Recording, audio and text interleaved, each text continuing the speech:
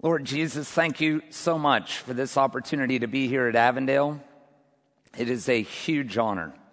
I thank you for the faculty and staff that you have called out by name. I thank you for each of the students that are here. Jesus, as we dive into the book of Philippians yet again, we just ask that you would speak to us through it. We ask that you, Jesus, would be lifted up, that in so doing you would draw the hearer unto yourself. God, we're in a crooked and perverse generation, as we're going to see here in Scripture today. And so we need clarity. We need you more now more than ever. So God, do your work. Do whatever it is that you see fit. And we will be sure to give you all praise, honor, and glory. In Jesus' name, amen. If you have your Bibles today, I invite you to open with me to Philippians chapter 2, verses 12 through 18 is the pericope or section of Scripture that we're going to be looking at today. Philippians chapter 2, verses 12 through 18. And by the way, as you're turning there, a couple things. One is at 12 o'clock, I'm going to be in the women's chapel where I'll talk a little bit about the condition of the church, which I feel like I've done a little bit of already. But I'm going to address that, and then we'll have an open dialogue for about 40 or 50 minutes where you can ask any question of yours truly. And I pray that will be a time of good understanding, reconciliation. Maybe even if you have comments to make, that would be a good forum to do that. And let's get into that thing. So that's at noon in the women's chapel. As you're turning there to Philippians chapter 2, couple highlights. Verse 6 of chapter 1, I am sure of this, that he who began a good work he who began a good work in you will bring it to completion at the day of Jesus Christ. Another one is in verse 21 of Philippians 1. For me to live is Christ, and to die is gain. Another one is in Philippians chapter 2. This is on the banner behind me. Let this mind be in you, which is in Christ Jesus. That's Ephesians chapter 2, verse 5.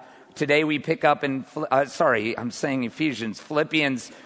chapter 2, verse 12, and hear this now. And by God's grace, I think that migraine is gone. I'm feeling the pain is gone, so I thank God for that.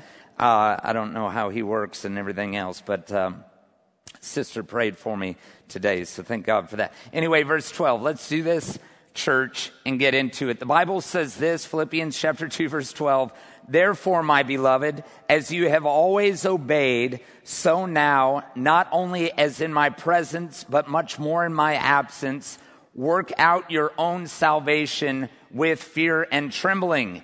Now, there is a comma there, so let's go ahead and finish the sentence. Verse 13, for it is God who works in you, both to will and to work for his good pleasure. A couple things about this again. I reiterate. Paul, writing to the church in Philippi, he is encouraging them in their faith. And so when he's getting into this, what he's basically saying is what's already been going on in your life, the decision you made. For instance, for the person who's recently been baptized and said, I'm going to accept Jesus and I'm going to follow him, what happens is in our life, if we're not careful and we don't stay connected to the body of Christ, it's easy for us to slip away. Does this make sense? As a matter of fact, when I first got baptized and was following Jesus, I was at Andrews University. I was super on fire for God. And a couple people, God is my witness, pulled me aside and said to me, Matthew, you're on fire now, but give it a few years and you'll settle down and be like the rest of us. And I remember saying in my mind right then and there that if that ever happens, if that becomes my testimony, that I just become some complacent freak sitting around in the pew doing nothing, just sitting up mamby-pamby, little whatever. I don't want anything to do with that. I don't want that. Like God doesn't, I don't see that. So I just remember thinking, I pray that I never become like you. And I'm sorry that for those people that have just become complacent, I don't believe that that's the gospel. I don't believe that that's God's will for your life. I believe he desires that much more for us. And so he says here again in verse 12, you have always obeyed. So now, not only in my presence, but much more in my absence, Work out your own salvation with fear and trembling. Let's look at that phrase, not only in my presence, but much more in my absence. This is what I fear about things like Festival of Faith or things like Big Camp or youth rallies or youth festivals where we come out and we have these spiritual highs, okay?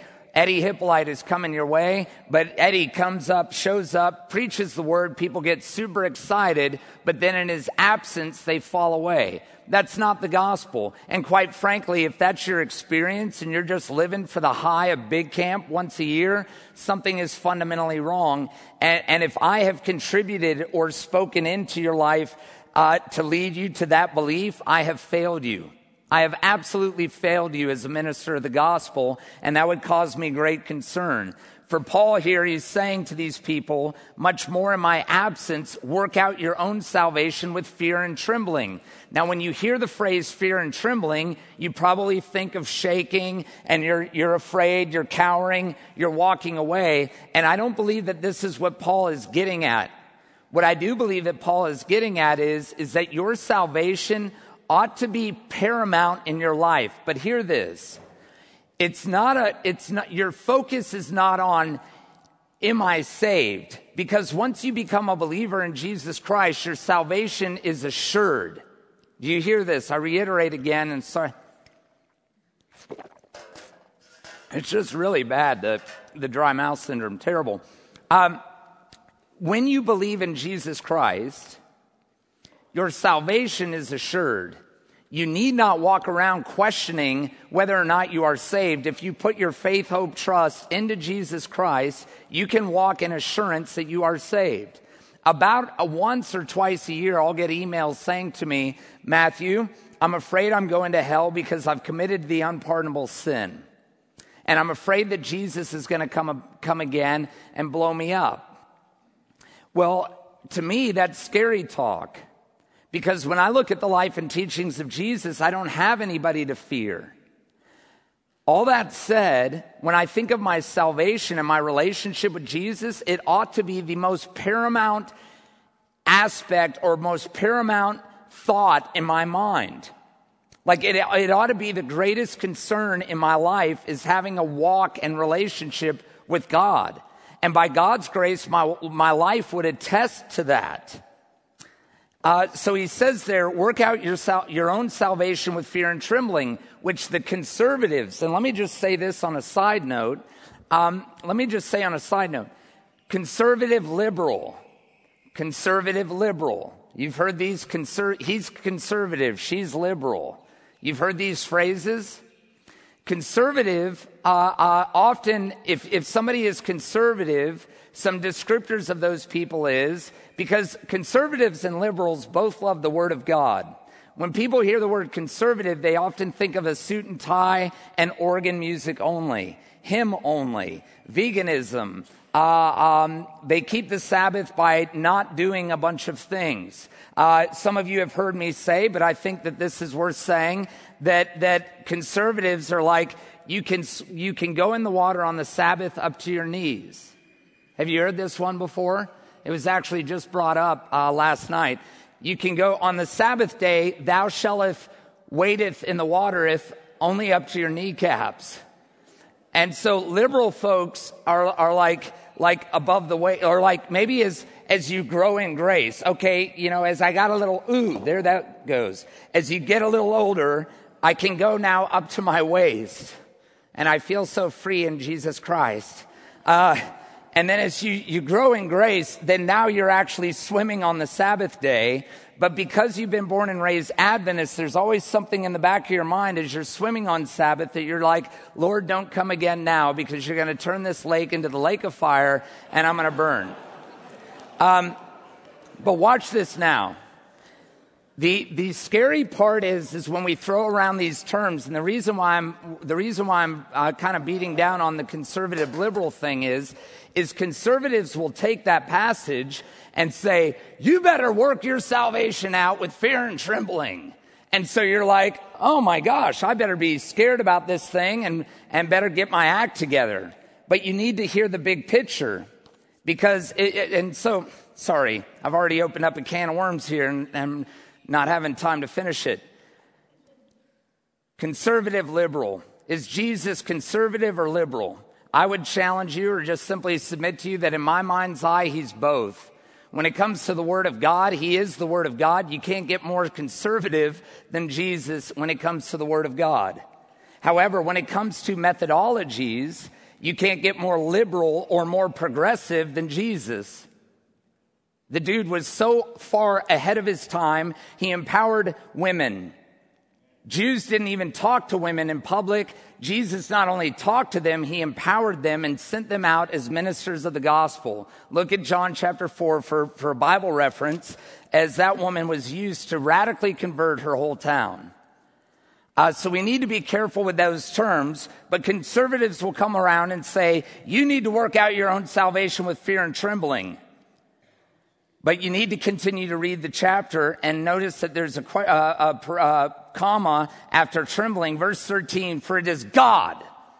It's God who works in you both to will and to work for his good pleasure. Again, I challenge you, go back and read Ephesians chapter 1, read the entirety of the chapter, and ask yourself the simple question, what is your job or your role when it comes to salvation?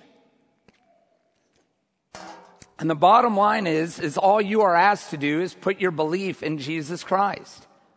And when you believe in him, that will conjure up something. And some of you may hear that and say, it can't be that easy. It is that easy.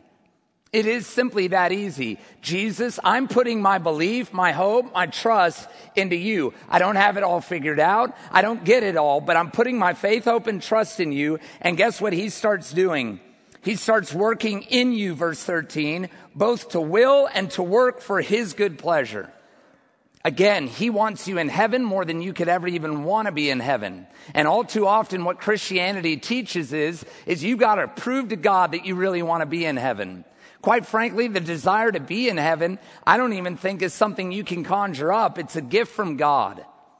And he wants you there. He is championing you on. He is working and doing all that he can to make sure that you are in heaven. And unfortunately, we've been painted a picture that unless we get our act together, we don't get to go.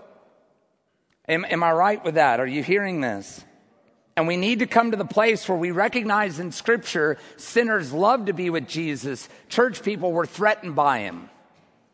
Why? Because he flipped the script of the paradigm that people are functioning in. You and I are human beings, and as human beings, we want control. That's what we want. Everything needs to be black and white. This is right, that is wrong. Jazz music in the church manual is listed as wrong and of the devil. When, again, as I said, it should be country music because that's clearly of the devil. But again, human beings, we want control, so we want everything black and white. And sometimes in life, that's just not the way it is. And when it comes to the gospel, I will tell you this much. Your black and white is not the way that Jesus rolls. Why? His thoughts are not your thoughts. His ways are not your ways. To be rich, you've got to become poor. In order to live, you have to die. The way that God rolls is completely contrary to the way that you and I roll. But please know this, in verse 13, it is God who works in you. So you're working out your salvation with fear and trembling is this. Is noticing that the life with Jesus is not just a moment. I don't just have a moment with Jesus where I come up to an altar call, I accept him as my Lord and Savior, I get dunked in a baptismal tank, and then we're good to go. No, it's a continuous journey. In other words, your testimony with God, and that's why I thank God for the opportunity to be here this week. Why? Because I've experienced him this week. I've experienced him this week. So if somebody asks me, why do I believe in God? I can actually point out reasons why I believe in God because of this week, because of today. My journey and experience with him is fresh. I don't need to point back to 1982. Well, I wasn't even a believer then. But I don't need to point back to the 90s. I can point to today. Are you following this? And this ought to be our experience with the living God. Continuing on to verse 14. Do all things without grumbling or questioning. Many of us on the journey of faith, we grumble, we question. How many of us, me included, God pricks us with his spirit. Our spirit is pricked. We feel convicted to do something. We see somebody in need, we feel convicted. Sometimes God will speak to you and tell you to go talk to somebody, and you're just like, no. Then you question, is this really the voice of God? And then you grumble, I'm not going to do that. I would hate, that would be too embarrassing for me. And what Paul is saying here is do all things without grumbling or questioning. What would it look like in your life if instead of asking questions and instead of rebuking the Spirit, you were actually to step forward when the Spirit was calling? I mean, can you imagine what your life may be like today? I have to ask myself that question. I venture to guess I'd be a lot closer to God if instead of grumbling and questioning all the time, I were to just step forward in faith. And by God's grace, as I get closer to Jesus, I will more emulate him. And by his strength and his power, I will step forward in faith, believing that he is calling, believing that he's inviting me for a divine encounter with somebody. Continuing on here, verse 15, that you may be blameless and innocent. Notice this, church, children of God, without blemish in the midst of a crooked and twisted generation, among whom you shine as lights in the world. Notice this phrase, children of God. You and I, when we become believers and followers of Jesus Christ, we become children of God. I have a daughter of my own. I have Skyped with my daughter. She doesn't talk, but when we get on Skype or FaceTime with my little 11-month-old daughter, her face, I've actually never seen her laugh and smile as brightly as she has since I've been here this week, which may not be as great of a testimony as I thought it was when I started saying it. That chick, when she sees me, her face, she just lights up and is beaming, and she started reaching towards the camera. You are a child of the Most High God.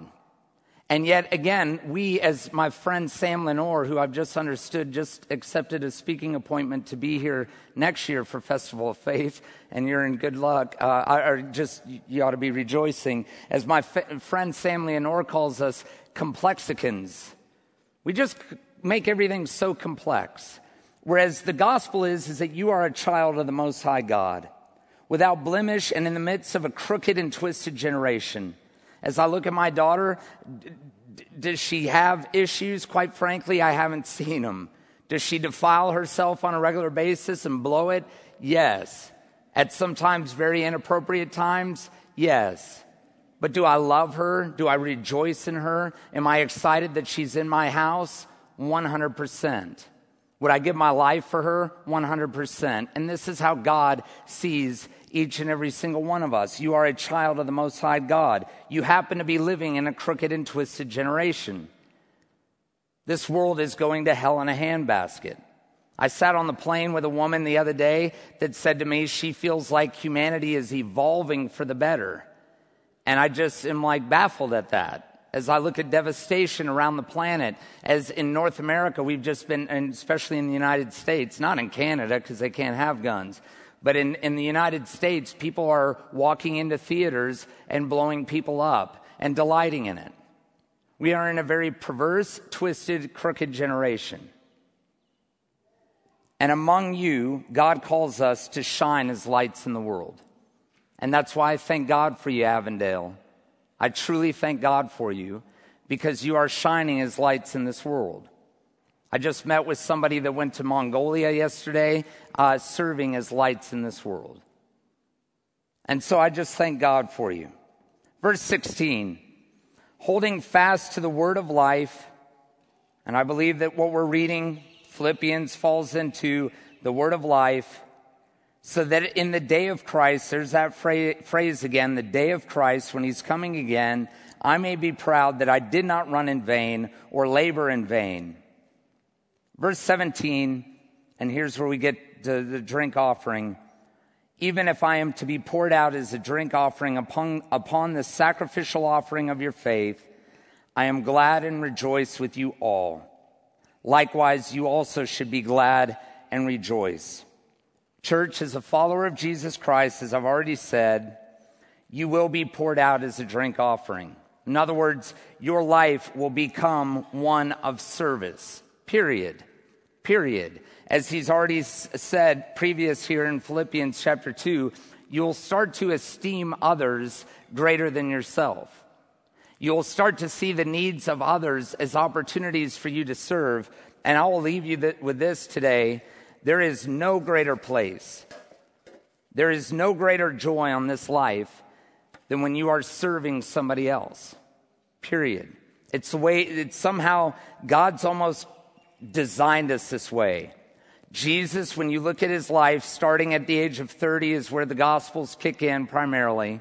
I mean, you see his birth, you see him at 12 in the temple, but then we pick up when he's 30, and all you see is a man that poured out his life and served other people.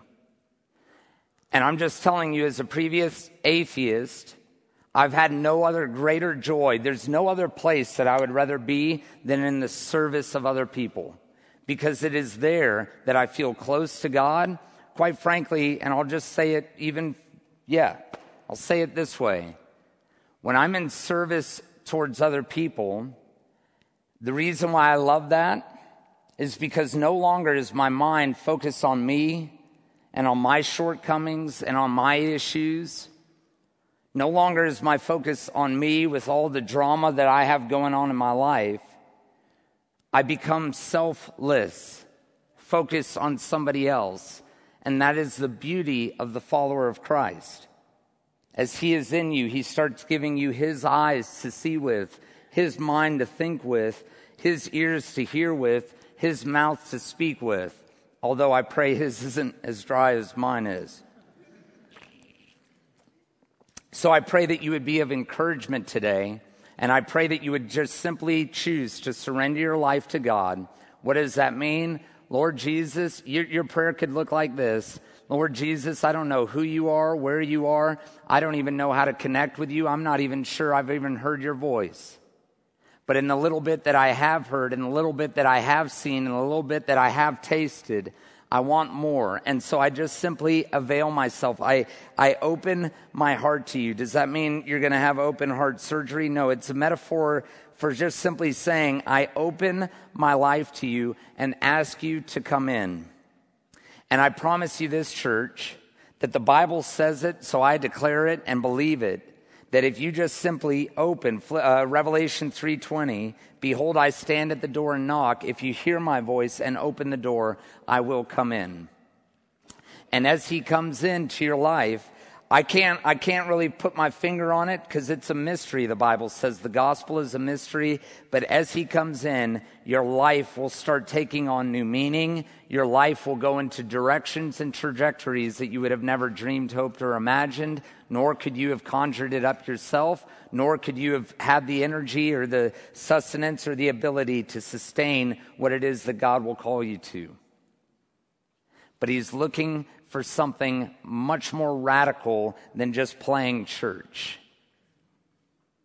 Jesus didn't come to this planet to start Christianity. He never uttered the word Christianity. Jesus didn't come here to start just yet another religion.